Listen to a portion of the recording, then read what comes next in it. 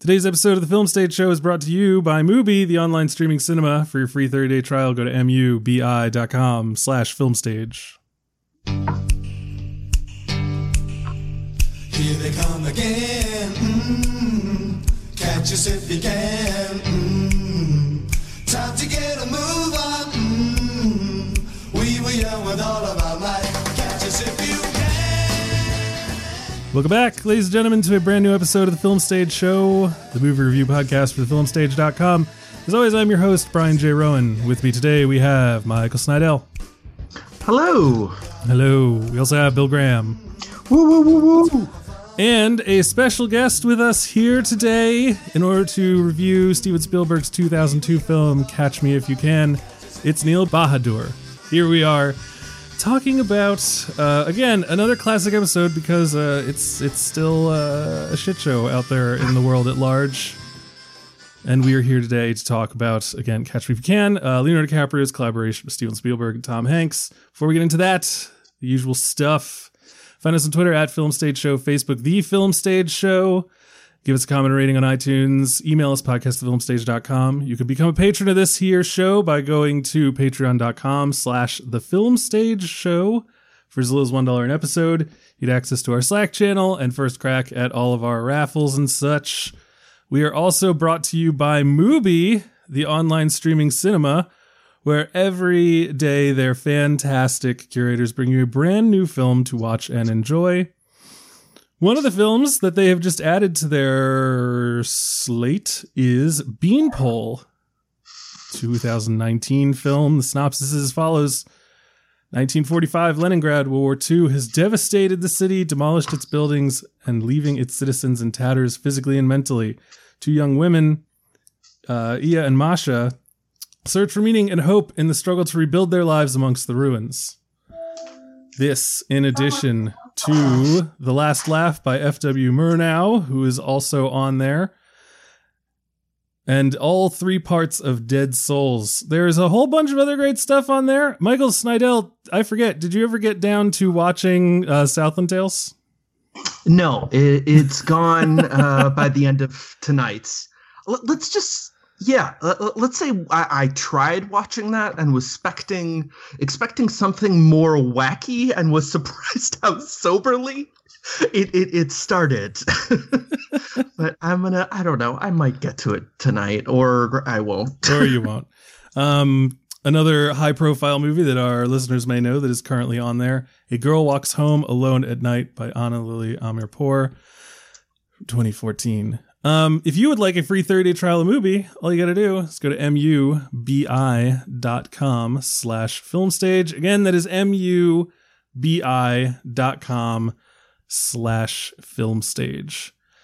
And now that we've gone through all that, it's time for our coronavirus quarantine corner, where we can update the people at home on how we're doing, give an insight into our lives as we deal with all of this stuff that is going on. Let us begin with our guest, Neil Bahadur. Yeah, how's it going? How is the coronavirus affected your life? How are you doing? Personally, I'm nothing to complain about. Obviously, it could be. I think it could be worse. I don't know how to put that actually. Maybe, but for me personally, I stay in a lot. I write, and I just kind of teach myself how to play the piano, and that's kind of it. Is that going well? I used to play the cello, and there's a part of me that kind of wishes I still had my cello. Oh, nice. Yeah. So is the piano going well? Well, I used to play it when I was a kid, and then it kind of stopped, and then I always kind of wanted to get back to it, and then now I have. So yeah, awesome. Yeah, it's been fun. Well, you good. People with productive quarantine hobbies are making me feel bad. No. I mean, I'm just out here making life-saving hand sanitizer for both people and institutions. So, Michael Snydell, I don't mean to make you feel bad, but I thought you were humble. What happened to that, Brian? Bring that back. No. Speaking of humble places, Michael Snydell, how are things in Chicago? I hear it's still terrible there. it's still terrible here, and yeah, I've just become so neurotic about like I've been one of those people where I'll like, you know, come out of my cave and go downstairs and I'll be like, why doesn't that person have a mask? And I'm not saying it to them or anything, but I'm just like, you know, saying it under my breath, like the cantankerous hermit that I'm just, you know, fully embracing that identity. Good times. Have you done anything interesting at all? Have you learned to play any kind of instrument, or are you just like letting your toenails grow really long? I just want to let you know I actually looked down at my toenails when you asked me that question. No, I haven't really done anything interesting. Fantastic. Bill Graham, how are things down in the Dallas area? Things are good. We decided to open some of our businesses on Friday. I'm sure that was a shit show. Yeah. Otherwise, my favorite taco joint is still closed. Very sad about that. Trying to get one of these comic book stores to open up so I can go buy some comics from them because I'm not buying them from Amazon. Other than that, everything's pretty decent over here. It's not too hot. Weather hasn't hit us too hard. So, yeah. Well, That's good. Well, good for you. Yeah. So what did they selectively open? I'm curious. Restaurants were open to 25% capacity, which basically means a lot of the restaurants were like, fuck that. We cannot do that. Malls were opened, again, Really? to 25% capacity in some, I don't know how they regulated that. Yeah, and that then a seems couple difficult considering that malls have like multiple ingress and egress points. Yeah, I think mainly that was inside your stores. So individual stores had to probably adhere to social distancing, whereas, you know, probably line up outside of the door. I'm sure the Apple store was a fucking madhouse. So, you know, but yeah, so that's how things are going. Gyms and I think hair salons and a couple of other things are going to be down the line. So we'll see. But yeah, other than that, not a whole lot going on here. Yeah, things have stalled pretty much everywhere. My distillery is finally giving out the hand sanitizer that we were able to produce for free through our fundraiser. So if you were listening and gave to that, thank you so much. If you have not That's yet, good. then go to schmidtspirits.com, schmidtspirits.com. I don't know why I had so much trouble spelling that. schmidtspirits.com, you'll find a link to our GoFundMe, and you can help us to give out free hand sanitizer in our area. We gave it out at our distillery, and we also gave it out at a local farmer's market and a local food pantry that, as you can imagine, is doing a lot more giving now that so many people are out of work. So hopefully we'll be able to keep doing that. And yeah, other than that, basically just trying to keep me and my daughter alive, doing That's the job. good. Yeah, that's good. Good for you. It's just it's so much. It's funny because Sorry? like the first couple weeks of this were like, oh my god, everything's crazy, can you believe it? And now it's weird how much of it has become routine. Right. Yeah, that was kind of inevitable, I think. Yeah. Just get used to it naturally, right? Yep. So someone said something funny the other day. They said the preparation I've done for video games to get ready to go to like a store or something like that. They're like, I had to jump through a lot more hoops in real life recently. Just Shit. putting on the gloves, putting on the mask, making sure the social distancing, and it's just like, oh shit, like there's a lot to go into this. And then the age old question for now is, oh, okay, I got all my groceries. Now what do I do with them? Do I Cook them? Do I just keep them in there for 3 days? Maybe the non-perishables? Do I wipe every single thing down? Oh God, are people doing that? Oh yeah, that's what we do. Oh man, That sounds like hell. I'm being cautious, but not crazy. Yeah, it's good. The same with me. Yeah, I mean, you know, like I could go nuts. Like I could set up like an isolation chamber where I just leave my food for 3 days, but I'm not doing that. So yeah, that's our COVID corner update. Hopefully everyone else listening is being safe and smart. And I don't know. I hope that at some point soon we can start to get back to some shade of slight normalcy, but we'll see. We'll see.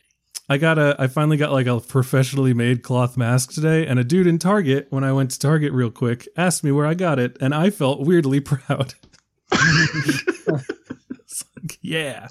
What makes it professionally made? I don't know. I had to buy it from someone who presumably like used a sewing machine. Because my previous one was just I like cut 5 inches off of an old T-shirt I didn't wear anymore, and then just tied it behind the back of my head. There you go. But this one's got like elastic bands and shit. Whoa. I know. It goes around my ears. I'm sure I look like a complete nutter idiot. But anyway, that's not totally what we're here to talk about. We are here today to talk about Catch Me If You Can. Again, the 2002 film from director Steven Spielberg, based on the book by Frank Abagnale Jr., screenplay by Jeff Nathanson. This movie stars a bevy of people, most notably Leonardo DiCaprio, Tom Hanks, and Christopher Walken. And I'm sure we'll get into all the other amazing, either famous people or soon-to-be famous people who starred in this movie as we talk about it. So here is a clip from the trailer. Welcome to Miami Mutual Bank. How may I help you? I'd like to cash this check here, and then I'd like to take you out for a steak dinner. Are you a realized pilot? I sure am, little lady. The jump seat is open. It's been a while since I've done this. Which one's the jump seat again? Dr. Connors to the ER. Dr. Connors to the ER. This is irrefutable evidence that the defendant is lying. Special Agent Hanratty, FBI. Hello, Carl. You're gonna get caught. It's like Vegas. The house All right. That's the trailer for Catch Me If You Can. This film is about Frank Abagnale Jr., a con man who traipses across the country, pursued by Carl Hanratty, played by Tom Hanks. He is a high school student who pretends to be a pilot, a lawyer, a doctor, amongst many other things. And we're here to talk about it. So, since this is a classic review, we're not going to really adhere to the concept of spoilers. I presume that the further we get in, the greater the chances that we're going to spoil the shit out of this movie. So if you haven't seen this movie yet, I don't know why you're listening to this. So just be aware.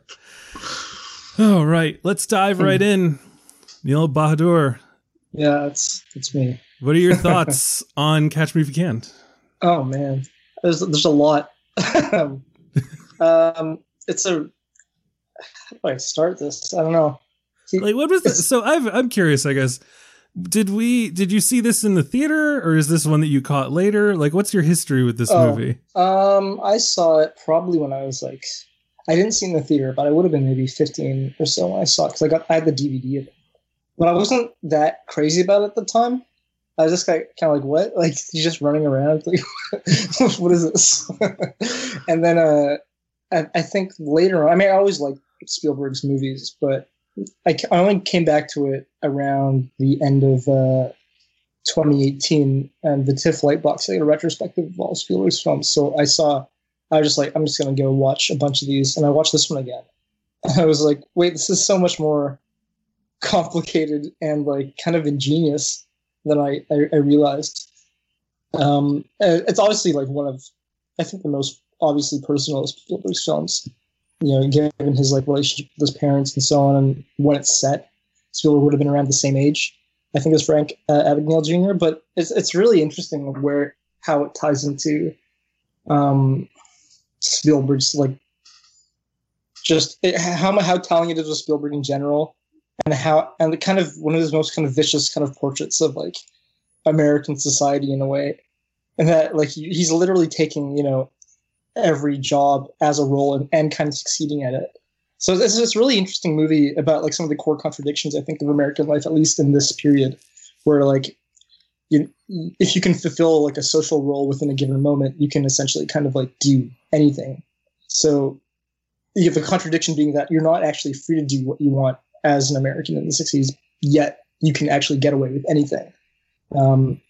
That's essentially what this movie is about.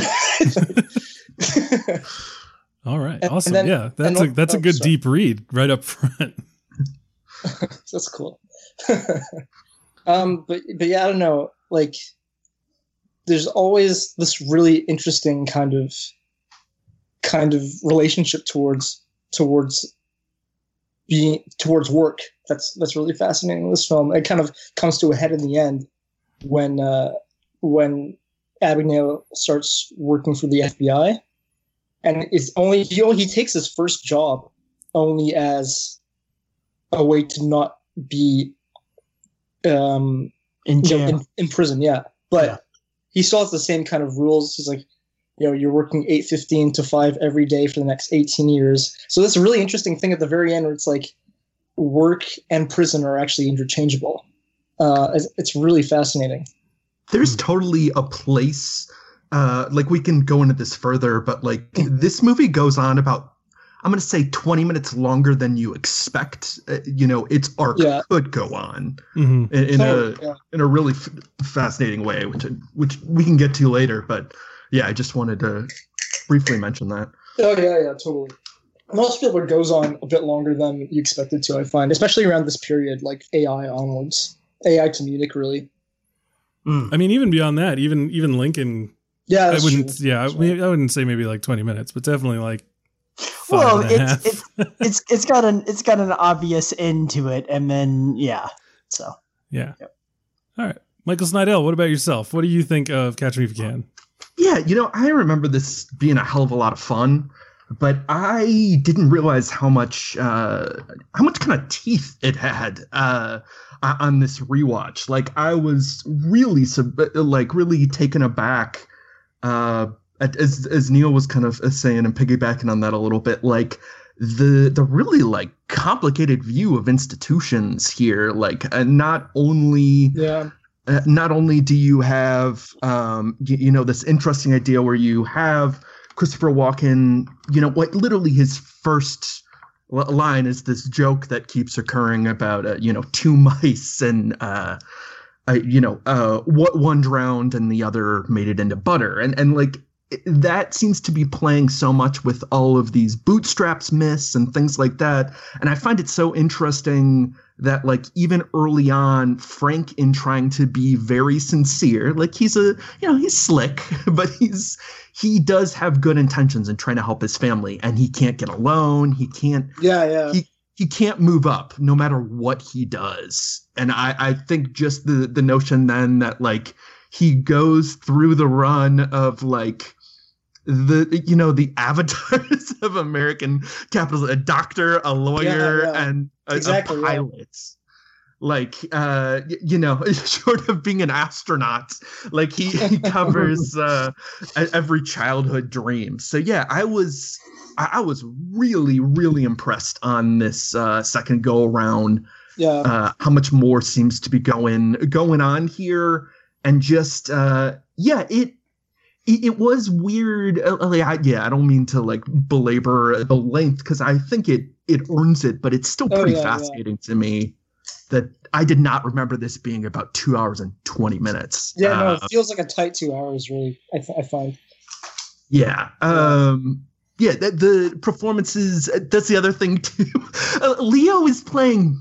All right, is he playing a 15-year-old? Is that what we're supposed to? That's how it starts. I think he's 16 when the movie starts. I think he starts at 16 and then it goes on for a couple years. And then he's done with everything by 19, according to that game show bit. Which, I might be pushing it a little bit, but he's really, really good in this. So yeah. Oh yeah, I think he's amazing in this movie. I think it's fascinating too. The movies he seems the most natural in, I think, are this and Wolf of Wall Street. which is kind of funny. Just any time that he is required to be a con man, yeah, he really excels. Okay, but Marty's definitely seen this movie because the fucking pen scene in Wolf of Wall Street totally. feels like a perfect parallel back to this. But yeah, I got more to say about this, but yeah, I think this is fun. I thought it was fun before, but I think there's a hell of a lot going on here that I didn't see when I first saw this. All right, Bill Graham, what about yourself? So I'm pretty sure I didn't catch this in theaters. I watched it probably about 7-8 years ago for the first time. I don't know if that roughly translates to when this was actually released, like on DVD or not. No, this came out 18 years ago. 18 years ago. Okay. So it's been a little while. Yeah, so I saw this about probably 10 years ago. I really enjoyed it then. I didn't remember all that much, which, Goldfish Brain Bill shouldn't be too surprising. I forgot how many fucking people are in this film that you recognize, and you're just like, holy shit, is Jennifer Garner playing a hooker? What is going on in this movie? And it's just one of those things where Spielberg just doesn't waste his opportunity to cast a face, and he's just really, really good at that kind of stuff. Let's see, what else about this movie? I think it is too long. I will say that up front, but that is also, rewatch this late at night. Probably not the best idea, but that being said, I think it's got a ton of momentum. It's got a ton of heart throughout.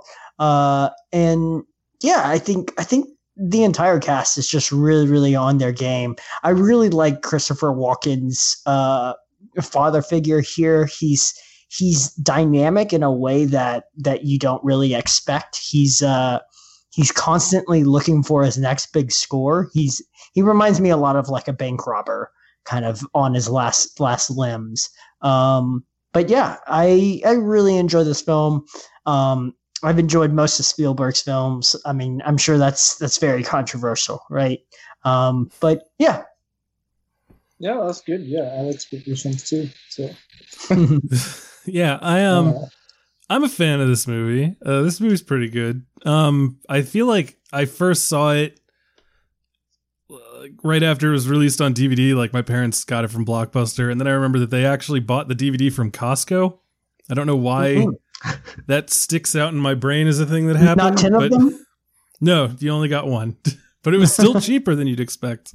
No, Sam's Club and Costco, like movie purchases, like pivotal for me, Brian. We could do a whole episode about that alone. Let's go through all the movies that we bought at Costco. I bought Arrival at Costco. I bought 28 Days Later at Costco. It's very weird. So yeah, I'm a fan of this movie. This movie's pretty good. I think that when I first saw it, I was a lot more enamored with it than I am now. I don't know if I've cooled on it due to familiarity or because of my like increasingly strained relationship with both Steven Spielberg and Janusz Kaminski.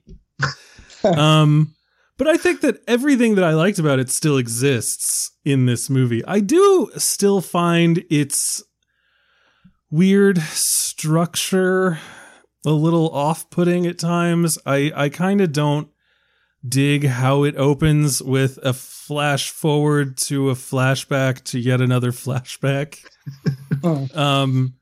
And I like it's not a new thing to say even on this episode that the movie goes on 20 minutes longer than you expect it to.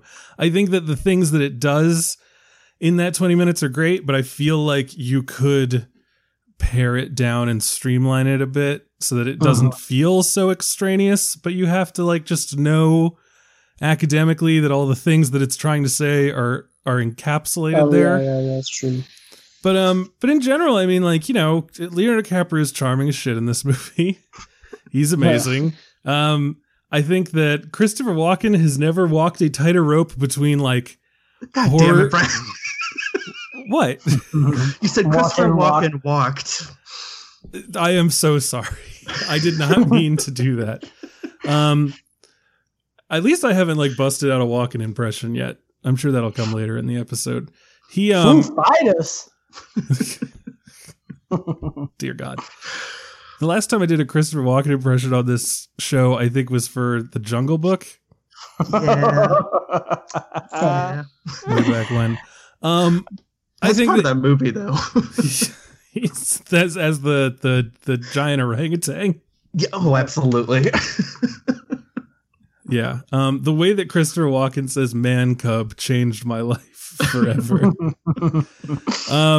But I think in this movie he does a really good job towing a line between I don't want to say pure evil or malevolence, but like a corrupting bad influence and a man who appears to be just like a harmless little coot. Mm-hmm. I think that the relationship with the dad in this movie is perhaps unsurprisingly, since it's a Spielberg film, like the richest text to draw from, as far as I'm concerned. And yeah, it's just fun to see this parade of other actors come through and just respond to the whirlwind madness that is Frank Abagnale Jr.'s life. I'm sure we'll talk more about the plot and stuff in depth. So, I'm not coming in with a hot take that this movie is garbage. For anyone who is hopeful that I might, spring that on people. But, I don't know. I'll probably be the coolest on it, but it's still like a grand rollicking old time. Yeah. Has not aged poorly. In fact, it's only aged better because of how many people you see in this movie who went on to like just the fact that Amy Adams is like the candy striper that he falls for. And just remembering like 2002 Amy Adams and how like insane of a crush I had on her after seeing this movie. It's so funny because Brian De Palma helped him cast this because he was busy with Minority Report.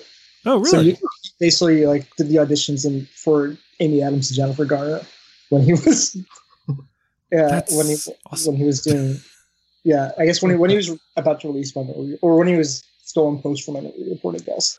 That is such a Spielberg story. Like every time you hear about him, it's like, so yeah, he was shooting this one movie while he was still editing another one. Yeah. Well, that's kind of his classic deal, right? Is he'll kind of stop and take a break for a little bit and then just kind of roar back with a vengeance, and he'll have multiple things kind of in the pipeline always going. Because I'm sure nowadays he can probably get things off the ground fairly easy, just by having his name attached to it, period. And so, even back then, I'm sure he still had a lot of that kind of command where he can just, all right, I'm ready to work now. Here's 3 movies. This is what I want to do. It's just like, Jesus, man. No, it's nice. It's really fun. It allows for good times in the theater every year. He does that. So all of his double movie years. Though I don't know, it doesn't always lead to good times in the theaters, lest we forget Ready Player One. God, no. Let's not talk about that fucking. Let's only talk about Ready Player One and how. I'm Neil, sure you're a fan of Ready Player One. I'm a big fan of that one, actually. Oh no. Okay, let's quickly move on. Quickly move forward. So this movie. I think it's also interesting to know that like this was a big return for Leonardo DiCaprio. Yeah. Who had kind of just disappeared for a little while after Titanic. Well, he did The Beach. Yes, he did. He did The Man with the Iron Mask, which is a movie I really liked when I was a kid, but I'm pretty sure it's terrible. Yeah, that's one of those ones that I refuse to go back to. Yeah. It's like it's not quite worth it for me. Yeah. And then he did, I guess what happened, because he shot Gangs of New York in 2000. And then, but it got delayed a year because of 9/11. Yes. And then in the meantime, so Catch Me If You Gangs of New York came out like in the same month, I guess, or the same week, I think it is, of Gangs. Yeah. Wow. Personally, I think one performance is a lot better than the other one, but I don't know if anyone is going to, unless you guys ride for DiCaprio's Gangs performance. I ride for. Okay, so they were released literally 5 days apart. Wow. Gangs of New York came out on the 20th. Catch Me If You Can came out on Christmas Day. I like Gangs of New York more, but I do think that Catch Me If You Can is a better performance from DiCaprio. Right. I think that he's fine enough in Gangs of New York to carry it, and is luckily surrounded by a bunch of crazy characters like Brendan Gleeson wielding a shillelagh and Daniel Day-Lewis cutting people's ears off, and Hellcat Maggie eating people's ears off. I don't like DDL in that movie at all. Wait a second. You don't like Daniel Day-Lewis in Gangs of New York? In Gangs of New York, no. I think he's really obnoxious. Oh my God, you're a horrible human being. Mm-hmm. How could you say that to me now? We could also talk about Don's Plum, and we just skipped right over that. That's a movie that never truly got released, right? Which movie, sir? Don's Plum. I don't think so. Yeah, it's out there. What the fuck is that? It's like a student film thing that like one of his friends made that he was in, but like never got released. Oh, fun. Because it's like terrible. Back to Daniel Day-Lewis in Gangs of New York. Michael Snydell, what is wrong with you? Mm-hmm. Yeah. We can move on. Move on. The mustache and the hat alone. But yes, so he comes back, and it's interesting that he kind of hits this double whammy, this double play of like, one of them, I'm going to be the good-looking, charming kid from Titanic, but like, with a little bit of an evil twist. And in the other one, he's like, I'm going to be in a serious rock'em sock'em violent Martin Scorsese movie. And he never works with Spielberg again, but he kind of starts hitting Catch Me If You Can notes and like a small amalgamation of Gangs of New York notes in a shit ton of movies with Martin Scorsese. Yeah, that's true. Because 2 years after Catch Me If You Can is The Aviator. Yeah. Well, does Spielberg have any of those frequent collaborators? Sorry, can you say that again? Does Spielberg have any of those frequent like actors that he keeps returning to? I guess Hanks, really. Yeah. I can't think of many others. Hanks, he did 2 movies with Tom Cruise. That's right, yeah. But then Tom Cruise went a little crazy. Yeah, that's... As one does. When I'm not gonna start slandering Scientology. I'm trying to think. Steven Spielberg. Who are the people that he's worked with the most? I guess it really is just kind of Hanks, right? It's really more. Yeah, he really kind of spends more time with crew guys like Kaminsky, obviously, and Michael Kahn editing. Mm-hmm. But in terms of actors, he's pretty much interchangeable. I was gonna say Hanks. Janusz Kaminski is his favorite guy. I know you have a bone to pick with Janusz in a number of things. I know you're not wild about like Bridge of Spies, but I believe that's you, right? So here's my thing. I like many movies that he has made with Janusz Kaminski, but I like them in spite of Janusz Kaminski being a part of it. Like if I had it within my power, I would drown Janusz Kaminski in a pool of light. Like I find that many of his visual choices to be just annoying to the extreme. Which I know, I don't even know if that is technically an unpopular opinion. I don't know if people like ride hard for Janusz, but I just can't. I just don't like it. What is it about this film in particular? Is there any kind of pet peeves that are in this one? Like when they're in his apartment or at his like school, and again there's just like the overwhelming like milky white light that's coming from seemingly nowhere and like blowing out all the windows. He does that all the time. Yeah, there's just something about it that's like it's so consistently there in everything that I start to wonder, like, is this a choice you're making because it says something, or do you just like the way it looks? You know, like when I see something with Toll or Deakins or even, Lubezki, I can usually see that the choices being made in cinematography are being adapted to say something or fit into the story. Right. But like Janusz Kaminski could be shooting like just, I don't know, a butter commercial and would still be like, I think that we need many pools of light. I have no idea what Janusz Kaminski sounds like, so I went sort of Polish German with a little bit of Swiss. Just vague neutral. European, I think, is what I went for. He's foreign. He's foreign for sure. I should have just given him an Australian accent. I like Kaminski, but I can totally see why people wouldn't. Right, and that's the thing. Like he's like just kind of like a cross between like Vittorio Storaro and like Robert Richardson, but in like a cross that doesn't always kind of mesh. And I totally bet like most of his choices, at least his work with Spielberg at least, because he also shot funny people and it looks totally like normal. But with Spielberg, it's always very stylistic, kind of like tone of the scene with like some kind of visual ornamentation that usually is just like a random pool of light. But I guess that's what he likes. So I don't know. He loves it. He goddamn loves it. Yeah. I do like the color timing throughout Catch Me If You Can actually more than most of their films, I admit. Just so in terms. My issue is like, so I remember the first time I noticed the Janusz Kaminski of it all, especially in terms of pools of light, was in Minority Report. But there it was like, it's the future, baby. Like, of course there's pools of light. Like, of course it's bright as shit and all this other stuff. Like, it's the future. It's just weird looking. You know? And he did War as well. Right. And then Catch Me If You Can has the same kind of vibe. And I'm like, it's the 50s or 60s. Like, why are we still light pooling? And then the Terminal.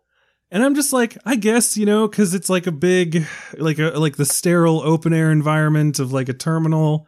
Maybe that's why. And then War of the Worlds, I'm like, I guess it's because there's aliens.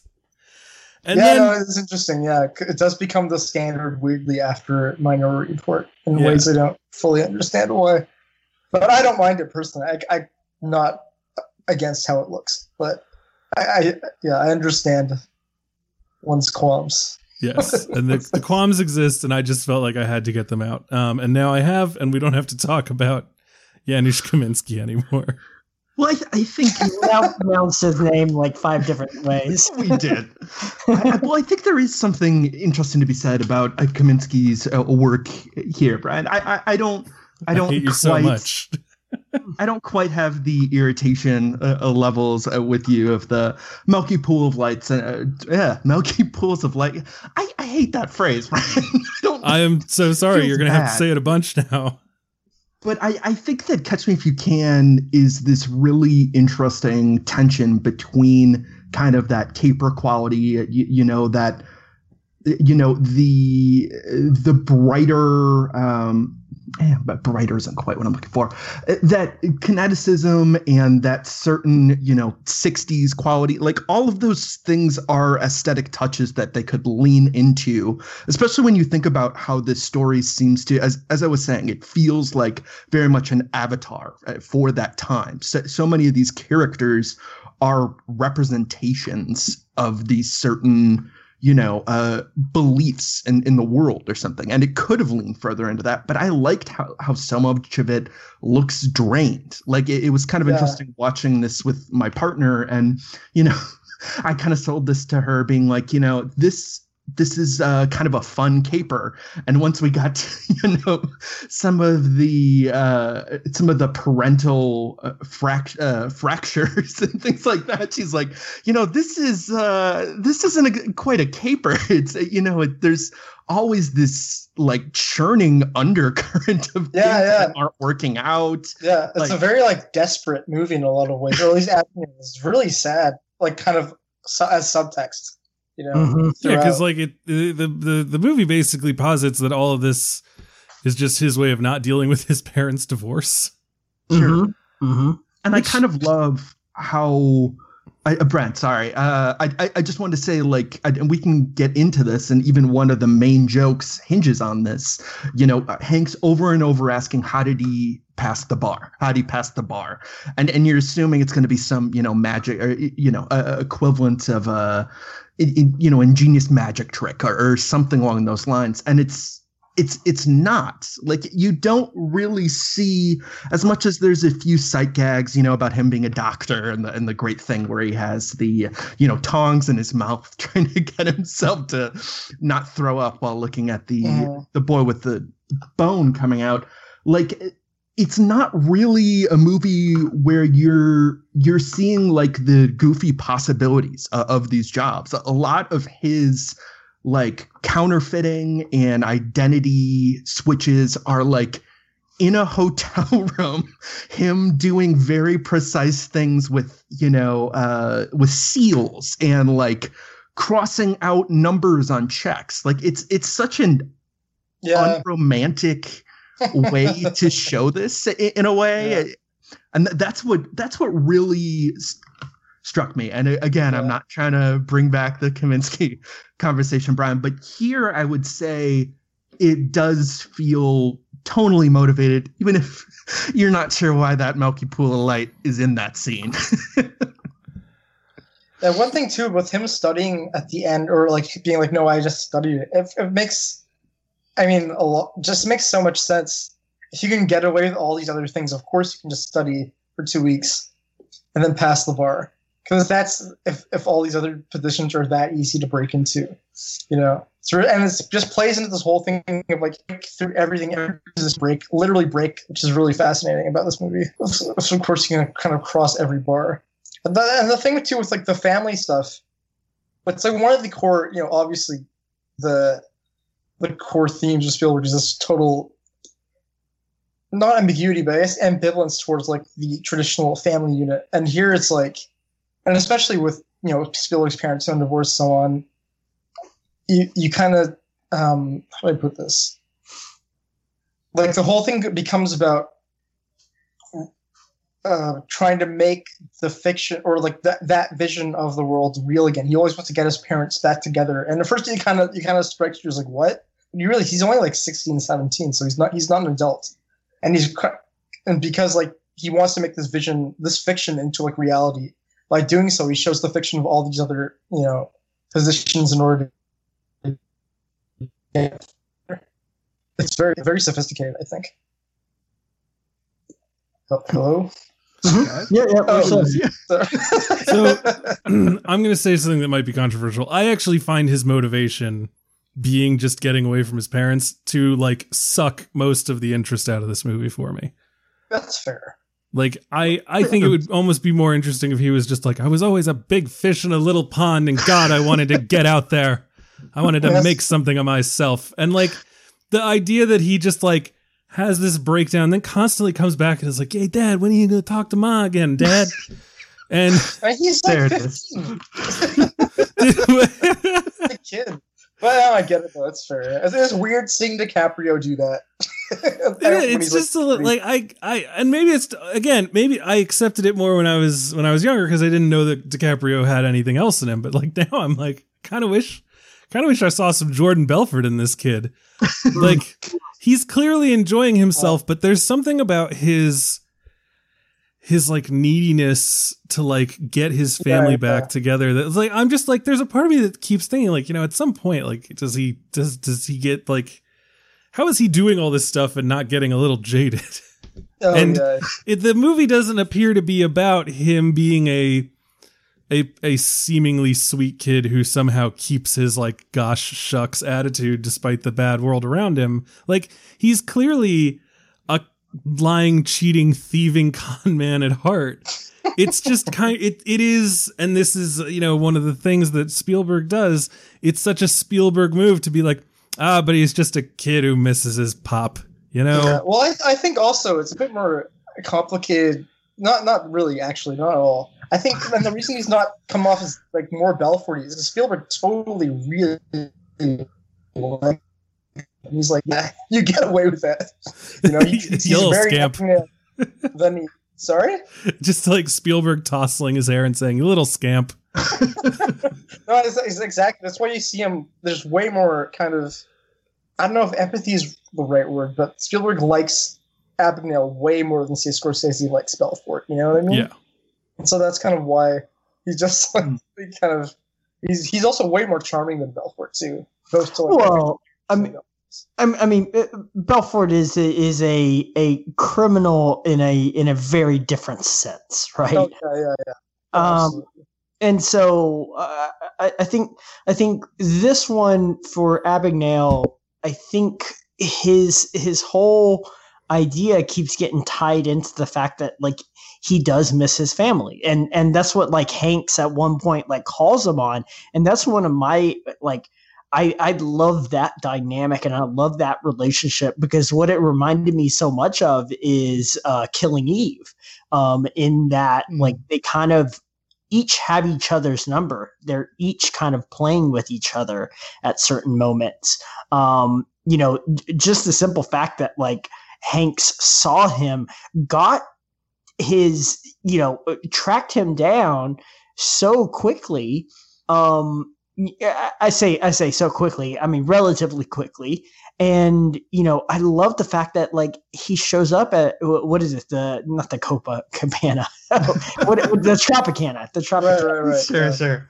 And, shows up and is just fascinated at, I love that sequence and I love the fact that they kind of tease each other. And, I mean, even so much as having Hanks, like his gun is shaking and you're just like, no, you cannot kill this 16-year-old boy. Like, what are you doing? Put your gun away. But of course, he's got no idea, right? Like he doesn't have a clue.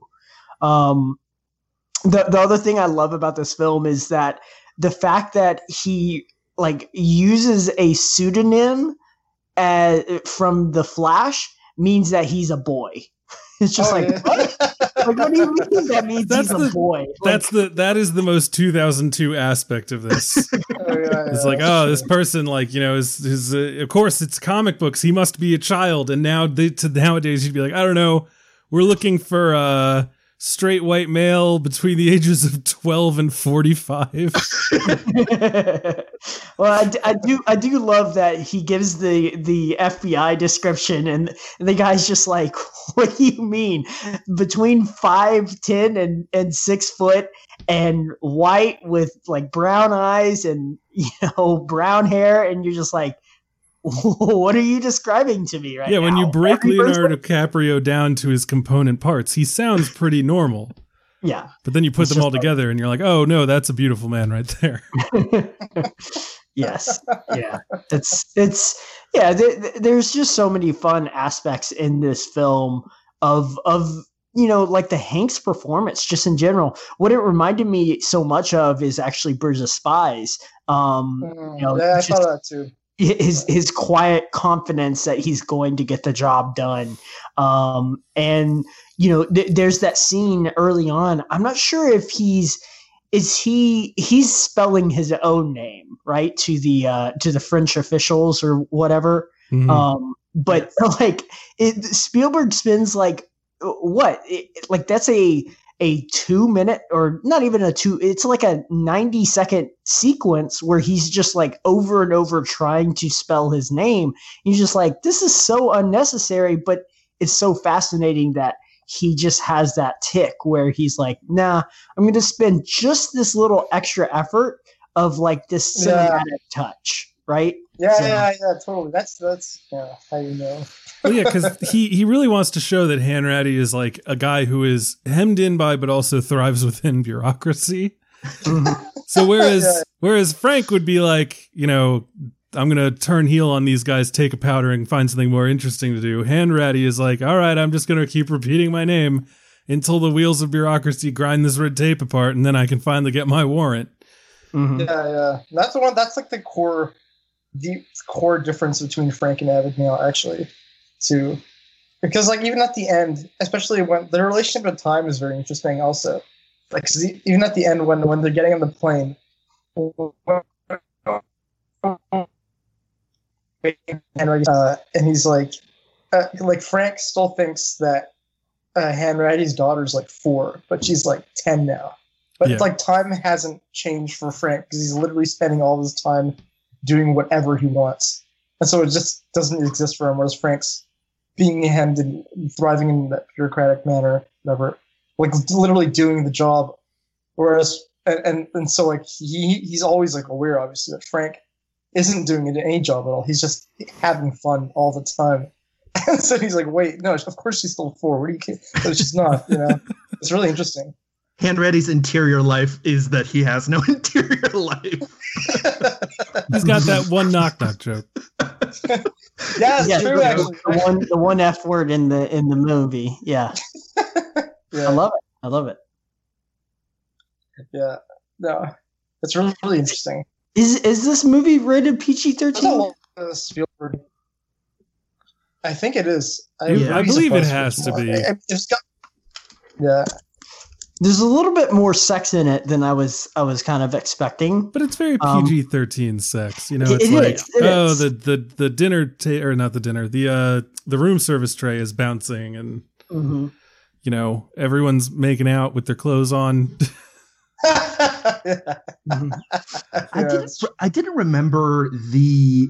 And I'm not saying this as a bad or good thing, but I just didn't remember how kind of played up and almost like berserk all of the female characters are in this. You know, you have Elizabeth Banks from the beginning, but then you know, the Jennifer Garner scene, but even Amy Adams, like just they're occupying such extremes of what you expect of kind of like those archetypes. Sorry, can you say that again? I just got cut off for a second. No, you're all good. What I was saying is I wasn't expecting the female roles to be kind of as like berserk and heightened as they were, you know, in relation to, you know, Elizabeth Banks is kind of the first person who he slick talks, but then, you know, even someone like Amy Adams, who is kind of that opposite of the sex pod character, right. Like she's still very much in that opposite extreme, that like the archetype of you know, kind of the 60s women. And I just hadn't remembered. I almost want to go back to that period, trying to understand a little bit more about whether some of those female roles like have any of these characteristics. And we haven't mentioned at all that like the scriptwriter on this is Jeff Nathanson, who's had a truly bizarre career since Catch Me If You Can. Like, so after The Terminal, then he went on to he went on to Rush Hour 3, Crystal Skull, Tower Heist, the fifth Pirates of the Caribbean, and then that new Lion King. That's odd. No. Wow, he did. He also did Rush Hour 2 and Speed 2. One of those movies is not. Is he pretending to be a screenwriter? Is this what the I don't know. It's on us. I cannot believe that there's like legitimately he gets a screenplay credit for The Lion King. Yeah, I just saw that too. That's just is still infuriating to me, because I remember we talked about that during our Lion King episode. We were like, he just changed 2 lines. What the shit? I mean, yeah, it's weird because this movie, I would say, is pretty classical, you know, Hollywood screenwriting. Yeah. And I don't know that I can say the same about most of the other things that he's done. Rush Hour 2, classical screenwriting. I would say that he also did 2. Oh, okay. Just based off of this and The Terminal, it's clear that he hates women. The Terminal being the movie where like Zoe Saldana agrees to like immediately marry someone who's never talked to her. And Catherine Zeta-Jones screams that she's sick because she's incapable of loving Victor Dvorsky. How do you remember this from The Terminal? I have seen The Terminal like twice, and it is burned into my brain. Wow. Yeah. Was it the Milky Pools of Light? Yes, the Milky Pools of Light really helped to drive something into my my mind. But Yeah, I don't know. It was funny though, because we had talked earlier, and someone had said that you know, how different Abagnale and Jordan Belfort are, but like just in terms of like people who use like a kind of script to bilk money from people who they assume can afford to lose it, and get like a kind of weird sort of cult following, and who, you know, womanize. They're very similar people. It's just that one of them is a teenager who's being directed by Steven Spielberg. You know? And the other's a sociopath. But I mean, can you say that Frank Abagnale Jr. is not a sociopath? Well, I mean, the fact that he can't stop himself from doing this over and over and over, just is a huge cry for help, right? You know, the fact that like he eventually, I think, and I don't know if this is classic Spielberg or just a classic like different take on this, but like I almost find his life after this film more fascinating, to see how he interacts and see how he would eventually like become this expert on counterfeiting and things of that nature. And it you know, obviously it makes sense, right? Like he got so good at his craft that like Tom Hanks's character had to like go to like these these like old school like just printing people who like sniffs his checks and just like, oh yeah, no, this is real good. Like this is better than what the banks produce. And you're just like, what is that? Like, how has he gotten this good? And you know, I think, yeah, like I said, he is so incapable of just stopping. And you wonder, there's this moment when he's calling Hanratty and on Christmas, on, yeah, on Christmas Eve, and saying, look, like, just stop chasing me. I'm done. I don't want to run from you anymore. I don't want this anymore. And Hanratty's just like, that's not how this works. Like, you don't owe the government, like, or not just the government, you know, all these different places so much money. You know, I think at that time it was a little over $4 million, and, you know, back in the 1960s, and you're just like, whoa, what does that mean now? Like that's, you know, $500 million probably, or something like that.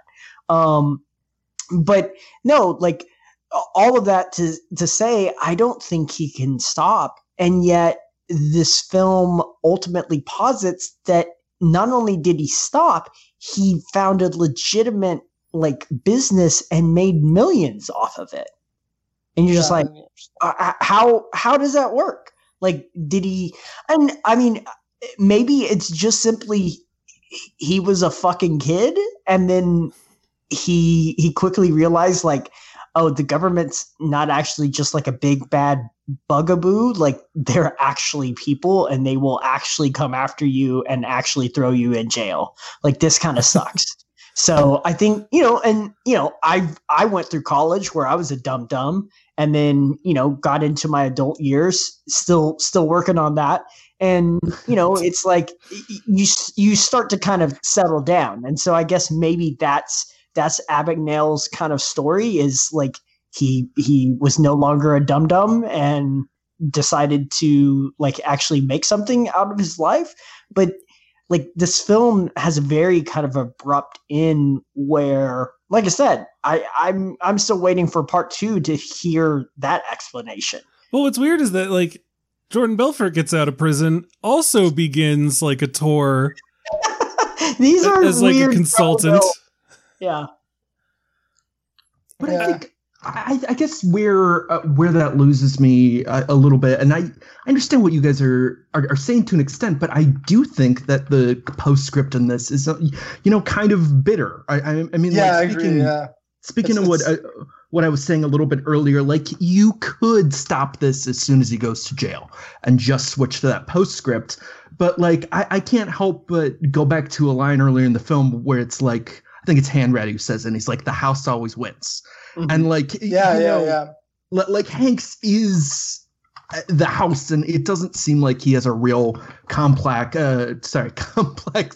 view of, you know, bureaucracy or anything like that. But I think the film does. I think the fact that it doesn't just end with that postscript, like, really does separate it from the Jordan Belforts of the world. Like, Bill, I mean, you're really kind of making me wonder about an interesting question. Like, what did Frank think was going to happen? And, you know, you compare that to Jordan Belfort. I'm sorry that we keep jumping back and forth between these, but I think it's weirdly productive. I think that Jordan Belfort, you know, like, he thought he was invincible. Like, you know, at a certain point, once drugs were introduced to him, and sure, you know, there's that throws money at the CIA or the FBI, or I forgot. Yeah, it's the FBI. There's that sequence when he takes that ship, and against everybody else's like wishes and like console, and he's just like, nah, fuck it, like we'll make it, we'll get through this, and you're just like, no, that seems like a terrible fucking idea. Like, you should not do this. And of course he does. And, you know, that ship crashes and all of that shit. So, I think at a certain point he had so much money and had so much power and wealth that, he felt he was invincible, you know? Sure. And I think, like, you compare that again to Catch Me If You Can. Like, you know, for instance, when Hanratty picks him up at Marseille, and then, you know, he sneaks out under the sink in the bathroom, which is just great. But I love, for instance, that, you know, there's no doubt that he's going to be caught. But, like, just the fact that all of the emotional urgency is the fact that he sees his mom having this new family. It's not a chase sequence. Yeah. It's not anything. It just smash cuts to this, like, emotional interlude.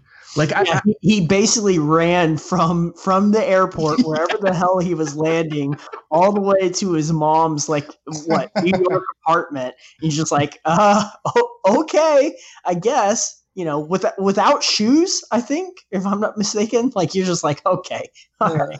This is a very you know, heightened version of this storytelling, but. Yeah, I mean, the only thing that breaks him is just seeing that little girl and realizing that, like, his mom is also that little girl's mom, which is also, like, how old is that mom? I was just like, whoa, okay. If you're some age stuff in here, yeah. It's like, wow, all right. And I'm more impressed by her having a kid than this entire movie. Oh, Jesus. That's funny. But I think one important thing between Belfort and what's it called, Frank. It's like, I think the main difference too is, like, Frank isn't doing anything as anything as like a job. He has no boundaries. These things. Why he's so addicted to these things too is entirely as a hobby. He's just enjoying himself so much. He's literally just a kid playing games. But there's a part of me there's interesting. Oh, sorry. Well, it's almost weird that, like, Frank Abagnale Jr., his cons run a much higher probability of getting someone killed than Jordan Belfort's, if you really think about it. Well, he's a very irresponsible guy for sure. Yeah. But I think about this quote from Spielberg too, from around when it came out. Like, he said, Frank's a 21st century genius working within the innocence of the mid-60s, when people were more trusting than they are now. And I don't think this is the kind of movie where somebody could say, a quotation marks, I have a career plan, which is just really interesting in terms of just, like, he's just a kid enjoying his life. Yeah. It's fascinating. As a fun thought experiment too, I'm going from I don't have a more solid source from this. I'm just going from Wiki, but apparently these are all names that were considered to direct this film before Spielberg decided to direct it. Michael Mann, Brian De Palma, David Fincher, Cronenberg. Oh, okay. Oh yeah, I remember. Gore Verbinski, Lasse Hallström, Lassie Hallstrom. Milos Forman. Milos? And Milos Forman. Yeah, sorry, Brian. Milos Forman and Cameron Crowe. I don't Fincher know. might have been interesting, but I don't know about the rest. Fincher's film would have been 4 hours and actually gone into the details. Yeah. They would have shown Frank Abagnale Jr. as the pure sociopath that he really is. Instead of pools of light, everything would be slightly green. Yep. The hurdy-gurdy man would play a lot. I'm just thinking of like Zodiac. But that's the thing. I feel like this is the kind of story that, and this is like kind of shows like the power of cinema, is that anyone else directing this, it's a very different movie. But Steven Spielberg is able to give it that kind of jaunty, joie de vivre stuff. You know, like I hear Cameron Crowe, and I think that that's basically Almost Famous. You know, it's a teenager who's pretending to be something he's not, who's charting around the country. You know, and I'm sure that the soundtrack would probably be a little better. And I don't know about Lasse Hallstrom and Milos Forman. I feel like those would be kind of cut and dry.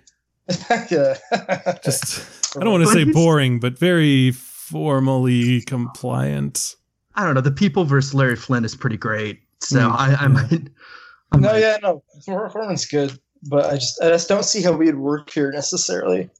But also, I can't see outside the Spielberg version at the same time. So who knows? Well, was there another one that I'm forgetting? Did we hit them all? Gore. Oh, Gore Verbinski. What was he doing around this time? He had done The Ring. Mm-hmm. No, this is Mouse Hunt. 002. Yeah, this might have been right after The Ring. Weird. That'd be interesting. Yeah. That's Poor funny. guy. Yeah. Now I need to look this up. Like, what would he have made right before this? Weatherman The around this time? It's The Mexican was 2001. Mouse Hunt was 1997. And then The Ring was 2002, the same year as this. So he would have not made The Ring.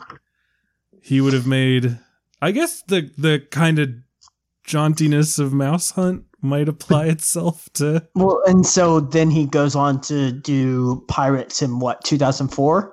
2003. 2003. Mouse Hunt's like a nasty, Mouse Hunt's a weird movie. Like that is a mean-spirited movie. So maybe had he done this, he wouldn't have done Pirates, which basically reinvigorated his entire career. Yeah. Well, I don't know that you say reinvigorated, but he'd just done The Ring, which was a smash hit. Yeah. Sure, but I wouldn't say that he was. Well, I mean, I guess he did get a big budget Disney project, so I guess, yeah. And then he made The Weatherman. Different shape of the blockbuster at this moment.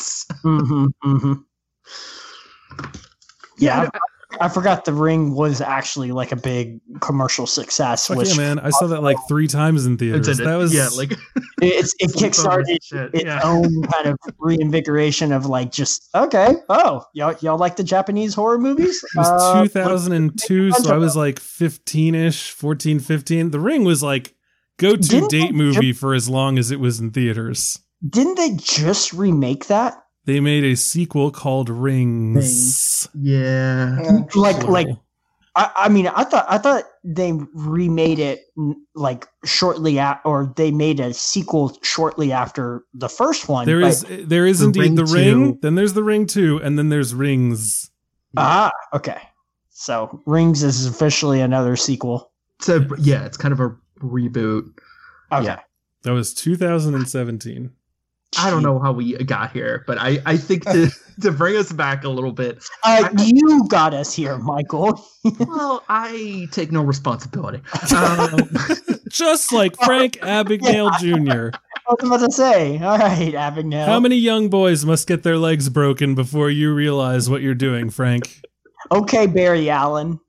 No, I think it we are getting into something kind of interesting in talking in not only this thought experiment, but in getting I kind of agree with you, Brian, in the sense that the things that the things that Frank does, they could lead to a lot of consequences. But I think that, again, that kind of speaks to the certain like dissonance about Spielberg. And you could say this about any canon filmmaker because people love putting things in boxes. But it's like... Spielberg is always weirder than people give him credit. Oh yeah, no, absolutely, yeah. Like it's literally a whole film's about breaking the law. Like it's just directly. That's what it's about. And he's valorized. Like this is. Yeah, exactly. In no way is it like ambiguous. Yeah. No, it's just about breaking the law and Spielberg being like, "Yeah, this is awesome." Yeah, the movie should end with that song, "I Fought the Law," and like. It's just weird because I wonder if we were just in a place in society at this point where we were like, yeah, breaking the law is cool, like, because I feel like nowadays if we released a movie like this, people would be like, Catch Me If You Can valorizes the same type of people who brought us the Fire Festival in Theranos, Don't do this. Don't do this. No, it's possible. This is definitely the Vice article of that. Yeah. It's completely plausible that would happen. Yeah, I wonder if we've like lost our stomach for like charming con men. There is a part of me that wonders that. Like, in fact, Robert Redford just had one, right? The Old Man, the Gun. Is that what you're Yeah. Well, he was a bank robber. He wasn't so much a con man. Sure, but I mean that actually feels even more potent, right? Like, because he was also doing it. How like. He was doing that. It's what? Like in the 80s. Not that Yeah. in the 80s. Okay, yeah. So, but he was seen as a Robin Hood, and I think you'd have a harder time viewing this as a Robin Hood story. I mean, Pan Am, probably a Robin Hood. No, because he's not like giving tickets to underprivileged people in the cities. He's just running around the country and Europe himself. Sure. Yeah, Brad, I feel like he's you're spending. annoyed. He's spending all the money on himself. I just need to keep us on this like moral track, so we don't ever have to talk about Janusz Kaminski again. I don't give a shit about the airlines and the cops. Like, never was I like, oh, I feel bad for Tom Hanks. I sort of did feel bad for Tom Hanks. One of the things that I remember at the end of this movie, even watching it as a 15-year-old, is when Frank is going to run away again after he's been given this chance.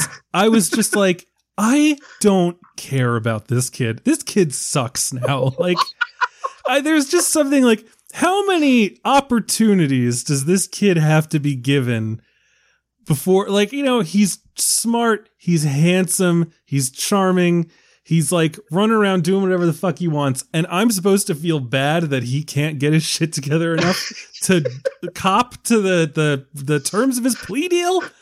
That's some 30 or 15 going on 30 kind of revelations there, Brian. That's great stuff. But no, I think, there was a part of me that was just like my jealousy boiled over, and I was like, I cannot deal with this now. I do not disagree. I think that's how you say it. I absolutely agree that I was very annoyed watching it this time when he takes off for the airport in that final sequence. I was just like, you fucking dum dum! Like you just got out of jail. You're working in a 9-to-5 at the fucking FBI. Like you have a very cushy position right now, and like nothing is wrong. Like, I'm sure they are taking care of you very well. Maybe you're not making a lot of money because you're still serving out a jail sentence, but like, I'm sure they're not going to let you starve or do anything bad.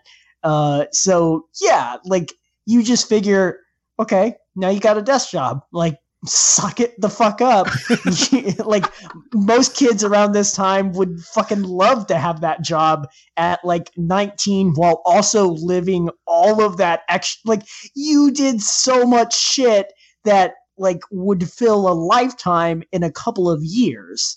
And I so feel like he almost got like a sample plat. I guess that's not a good You're argument upset that he against what didn't you're get saying. more. No, but I'm saying that I don't know. Yeah, he's handsome. He has a good job. Like I see where you guys are coming from. That it's a pretty stalwart argument against. Feel bad for him. This is only coming up like as I'm older, looking at this, right? Like these are those kind of. Yeah, I know. Yeah, I was a 15 jaded, going on 30. You're already thinking about your 401k. But no, like. It's so fascinating as you watch these movies as you get older, and then also understanding like the people that made these are also older than you are. So and you're like, okay, so what is their viewpoint? Like when I turn 40, am I going to have a completely fucking different viewpoint than what I have, now? And so it's just fascinating how a movie like this can kind of warp over time.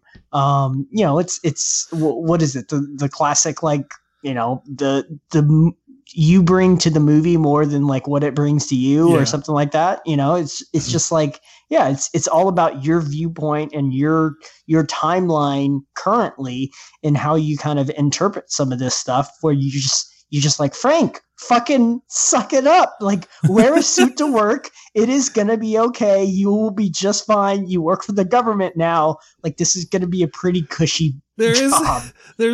So I didn't think this when I was 15, but watching it recently, I did think, I was like, man, I can't believe he's running away from that kind of job security.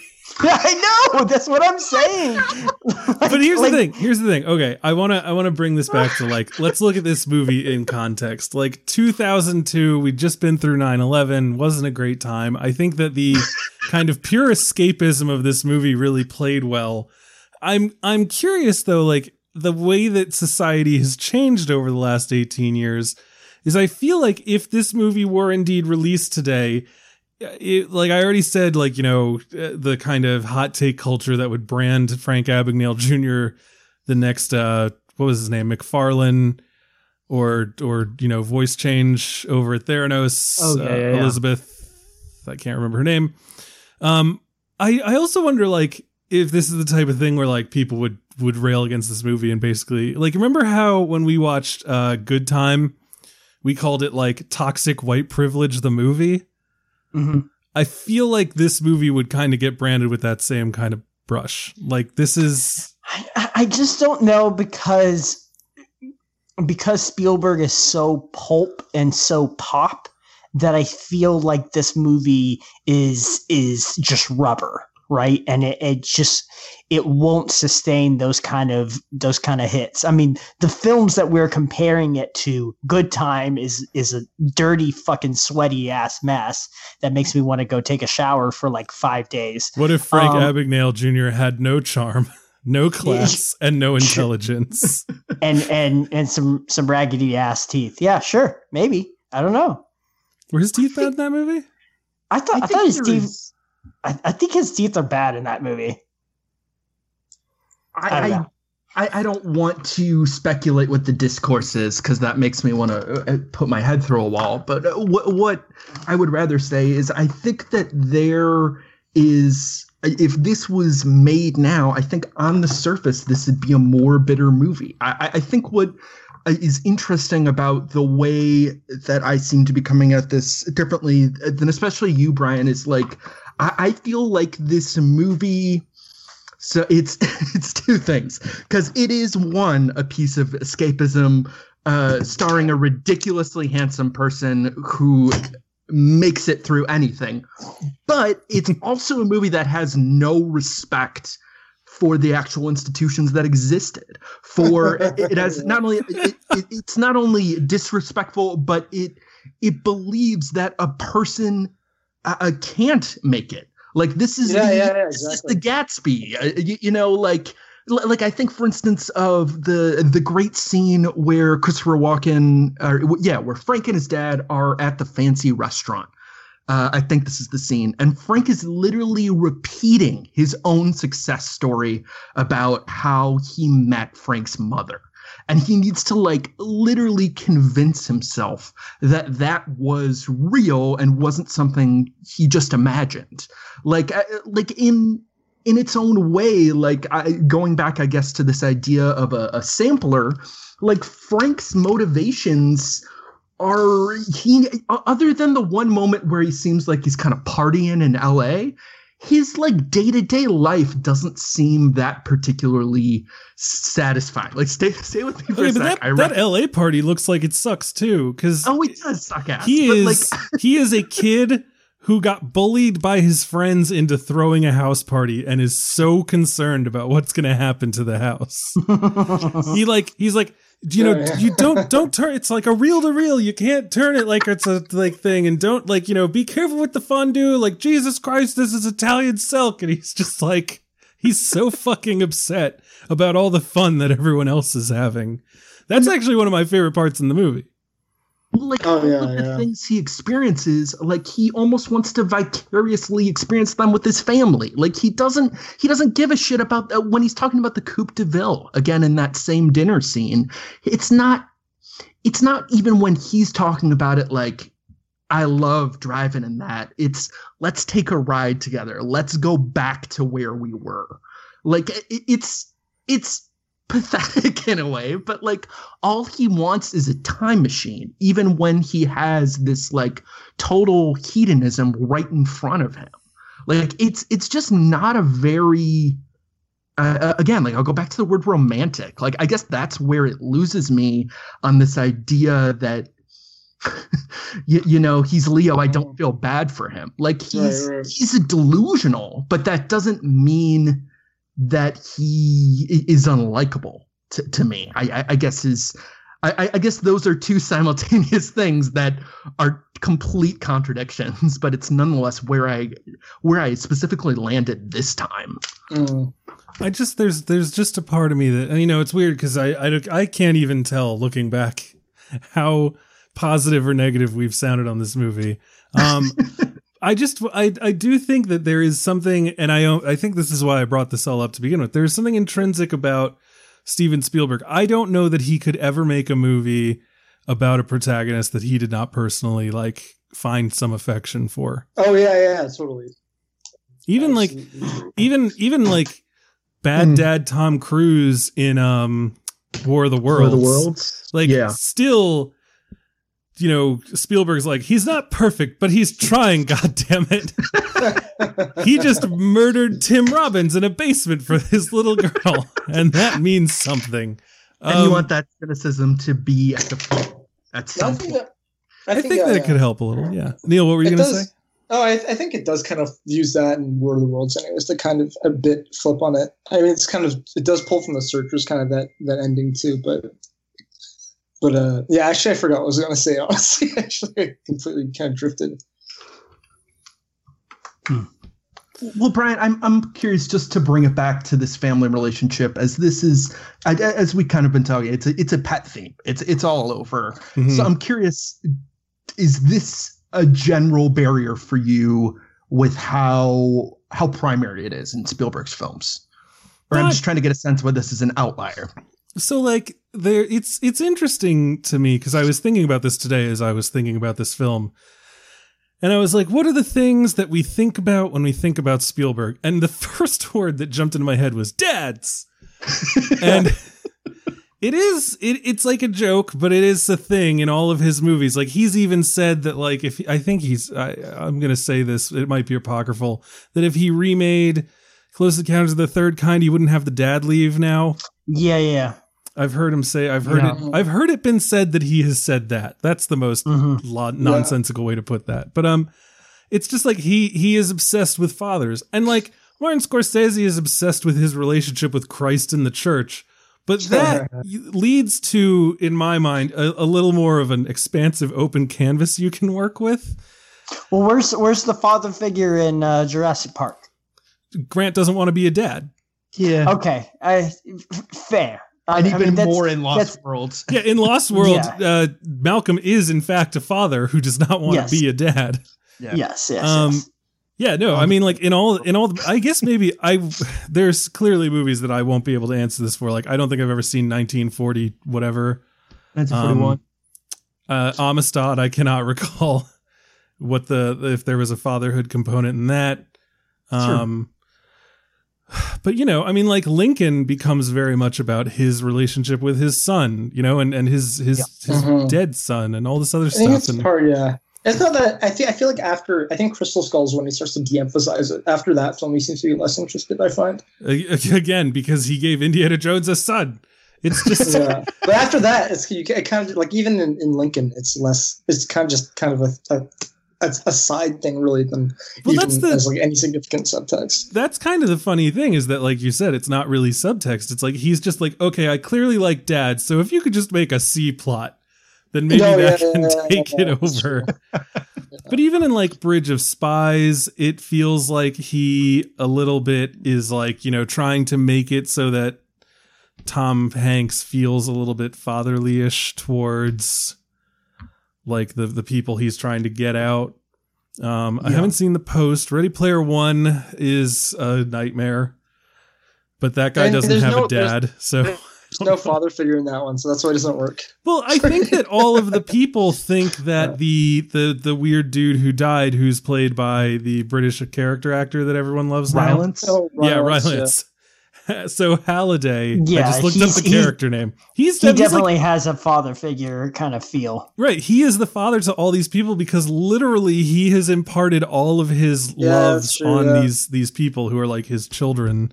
Yeah. And then it is funny though that they didn't actually give Wade an actual like father, because then when he's trying to avenge a parental figure, he says, "You killed my mom's sister." Which is the least badass line of like vengeance ever. Yeah. I need to rewatch that one. No, you don't. Yes, I do. God damn it. So that's a thing that happened. So I would say that like I don't mind it. I do sometimes wish that it weren't such a thing. I'm almost sort of wondered how West Side Story is gonna be. Like, if they're just going to change the lyrics to G Officer Krupke, and it's just going to be an entire song about how none of these people have strong father figures. That's funny. Oh, boy. Yeah. But, okay. I don't know. In War Horse, the horse is his dad.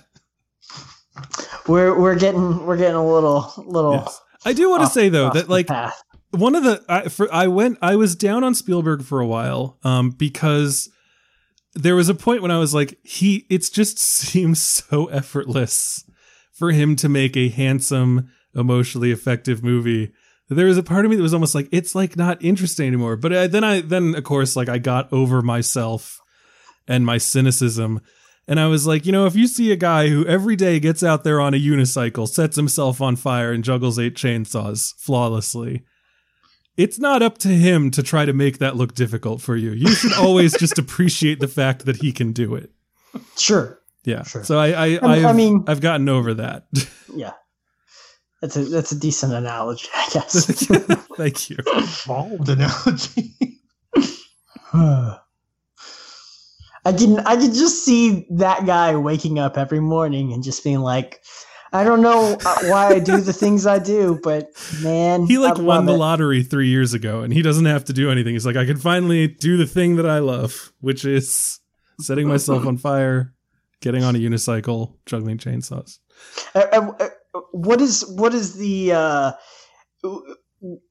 What is the timeline of those things happening? Does he set himself on fire first and then get on the unicycle? Does he start the chainsaws first and then get on the unicycle and then light him? Like, what's the timeline? I will have to think about that. I will answer it in a tweet.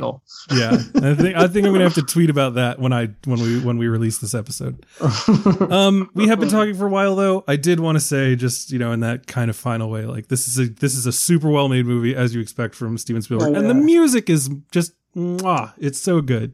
Oh yeah, that's great. This one. It is funny because this film reminds me so much because, you know, it is a classic throwback to those capers and to those kind of that era with like the full credits right in the beginning. You know, I think it starts with the credits. Like you don't have the Saul bass, and so. Yeah, the Saul Bass, and then like even like the John Williams score, because like Erica, my fiance, was like, "Who who did this music? And I was like, it's John Williams. I didn't even have to look. I was just like, oh, I know. Like, it's a Spielberg movie. It's probably John Williams. It reminded and those pools me of so light are much. thanks to Janusz Kaminski. I didn't mention that. But no, like as soon as I heard the theme, I was like, this reminds me so much of like Jurassic Park in like just the way that it kind of thrums through and all of these notes and all of these kind of repeating motifs. And yeah, like I was just like, I love this music. Well, what's interesting to me is that it doesn't feel like a John Williams at first, because like I'm used to John Williams being like fanfare and horns and bulk, and this has that super cool little woodwind instrument doing its little you know. I think it adds a little paranoia too. Like there's a certain anxiety that's underneath it all. Yeah, apparently where I've landed is now Catch Me If You Can isn't a fun movie. This is a serious movie about institutions. But yeah. Great. Yeah. All right. Neil, any final thoughts before we wrap up that you wanted to get out that we haven't had time for yet? Not really. I mean, the movie's kind of does. I think we mostly covered like little bits and pieces throughout. Anyways, got it. But it's a very, very packed movie. Let's say with a lot of interesting ideas throughout it that can get away from if you because it's so enjoyable to watch. It's easy to skip over how sophisticated this movie actually is. Yeah, it's almost like the performances and Spielberg's like jaunty direction like do a disservice to like all the deeper stuff that could be thought, just because you're like so happy to just glide along on like the sugar-coated rush of all the caper stuff. Well, no, I think it's all there. It's just, and that makes it almost fun to play with those ideas because it's all there. It's just enjoy. It's not so much a disservice as much as it just makes it even more fun to watch. I don't know. Yeah. That's how I think about it. I think of it in the way that like people could watch this and never see those things because everything else that's just pure entertainment is so well done. Oh yeah, totally. That's true too. But I think that, I've seen this movie more times than I can count because it is the type of movie that you can just turn on and watch like that. And it's still fun. But also, those things are there. And as I said, this is the first time that I've ever thought about this movie in conjunction with like The Wolf of Wall Street and been like, I wonder. So I'm glad we were able to exercise that demon from me. Oh, yeah. That's fun. Indeed. Interestingly enough, too, Williams and Christopher Walken were the only thing nominated for Oscars in this, which is, I mean, trying to find a logic in the Oscars is a losing game, but still fascinated that those are the two things that were, singled out. Yes, thank you, Bill. Uh-huh. All right. It is genuinely fun movie first and foremost, which is part of why it's so watchable, obviously. All right. Yeah. Frank's a good guy. I'm going to say it one last time. I think Frank is a sociopath who never cared about anyone that he might have hurt, and I hope that Congress convenes an oversight committee to see why the federal government allowed a terrorist like him to work under their umbrella. No, I don't believe and that. To make our security systems. I am sure that he will die unloved even by his friends. That is an in-joke for a tweet that existed for 10 minutes earlier this morning. So that's it. Michael Snydell, what are we talking about next week? Oh, well, hold on. How many listeners do we have right now? That's a great question. It looks like we might have one. Oh, okay. Oh. We have had peaks and valleys throughout the course of this. Nice. I feel like it's weird because right now it's 9:45 p.m. Eastern time, right? So like some people on the East Coast are probably like, oof, it's time for bed. But people on the West Coast are like, oh man, it's dinner time. So I feel like this is just the worst possible time to record one of these and expect people to listen live. Yeah. But that's just what we do. That's all good. Well, we'll see what happens. People will catch us when we hit their pod feed. Platform. Yeah. I don't know any of the terminology related to the doing a listening of podcasts. We have been doing a podcast for like, what is this, like 5 years? Yeah. And you're like, I guess they can listen to it on their devices. And everyone boots up their Windows 2000 machine, sits down, opens Internet Explorer, MS-DOS, navigates to run. http://www.thefilmstage.com.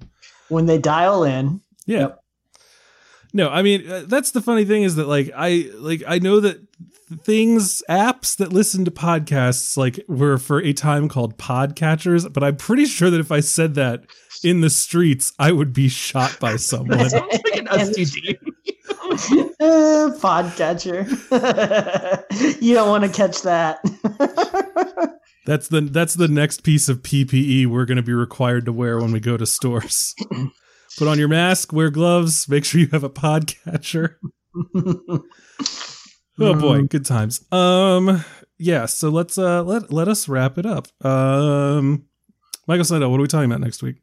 I don't know, Brian. Did you? I was gonna just make something up in that time you were talking, but I really have no idea. All right, well, we'll figure it out. We'll tweet it out. Hopefully we remember to do that, because sometimes we don't. Hopefully everyone who's listened to this has enjoyed it. If you have thoughts on Catch Me If You Can, reach out to us, podcast@filmstage.com, or find us on Twitter @filmstageshow. But yeah, we also brought to you by Mubi. Don't forget, you can get a free 30-day trial of Mubi by going to mubi.com/filmstage. The Last Laugh by F.W. Murnau is on there currently, along with Beanpole. And so many other things. There was another one that I saw. Oh, right. Dawson City Frozen Time is still on there. You have plenty of time to watch that. And that is a film that every time I bring it up, someone jumps out of the woodwork and screams at me that it's amazing. So I feel like I have to watch it. It's a good film. It's like a way to know if your internet is working, is just to open your phone and type the words Dawson City Frozen Time. And someone will immediately reach out to you and say it's a great movie. Again, 30-day free trial, mubi.com/filmstage. So that's it. Let's tell the fine people at home where we can be found between now and the next time that we are in their ears. Let us start with our guests. Wow, for some reason forgot there was a T at the end of that word. Oh boy. Neil Bahadur. Where can people find you online? You can just go to my Twitter account, so you can find me on Letterboxd or whatever. And yeah, it's very, very simple. Just search my name. You can hopefully dig through it in Google or something. I don't know. It's not hard. In the show notes of this episode on your podcatcher, you will find a link to Neil's Twitter. So, oh, great. Okay. All right, Bill Graham. What about yourself? You can find me trying to make sure my little French bulldog doesn't overheat in this Texas heat on Twitter @CableBFG, and you can also find me mixing it up in the Slack channel. What's been going on in there lately, guys? I haven't been able to participate lately. I was getting mad about Star Wars earlier. Oh, Jesus. Come on, Michael. It's Taika Waititi and the 1917 director or writer. Spare me. Okay, I am not excited about the 1917 writer, but everything else about that still sounds good. So literally the one other thing that you know about it, which is Taika Waititi.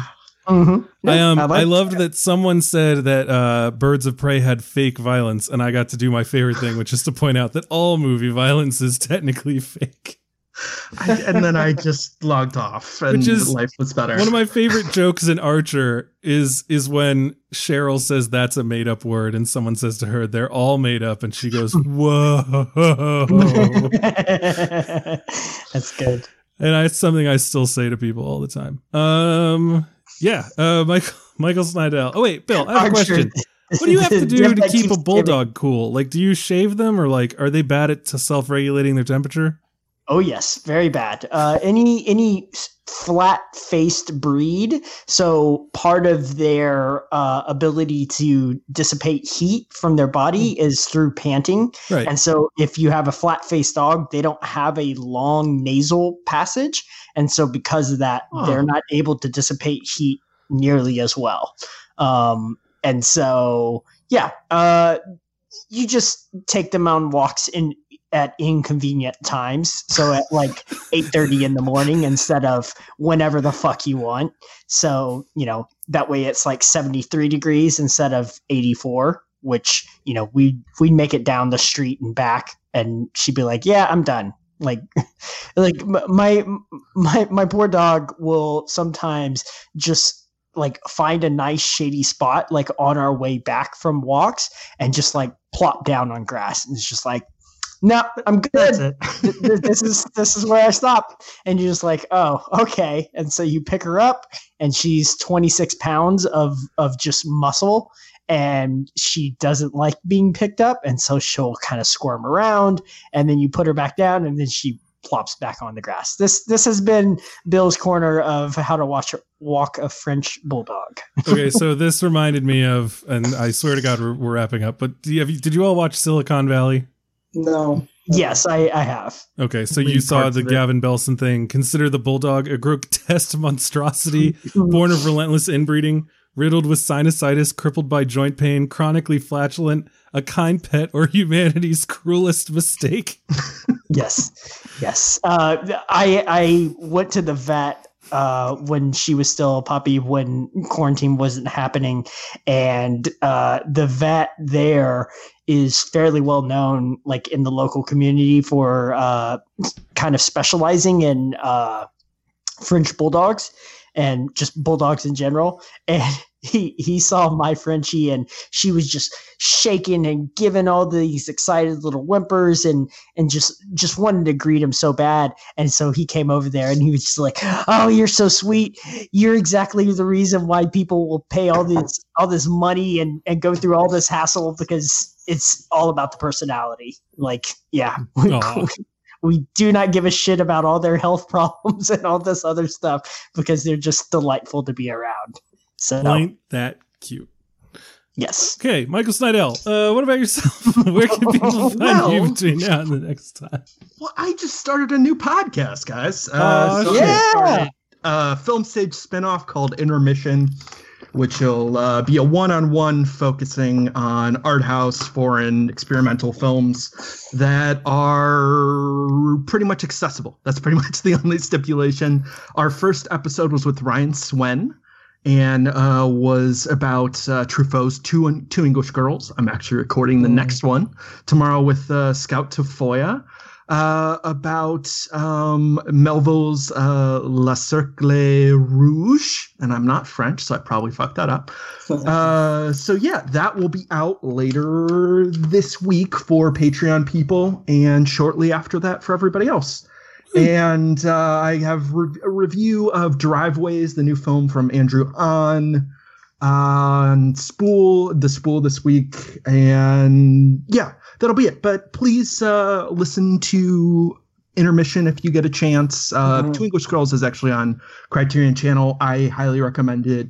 Ryan, I had never heard of it before, but Ryan being the person he has suggested it. And yeah, let me know if you hate it or love it. Great. Yeah. Kind of be fun. Okay, cool. Yes, and I can be found at my personal site, brianjrowan.com. Every Instagram, Twitter, whatever, at brianjrowan.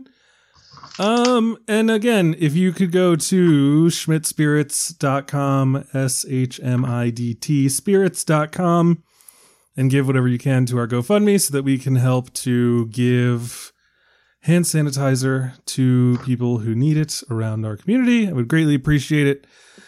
But that is all for today. So, ladies and gentlemen, thank you so much for joining us, and tune in next time. All right.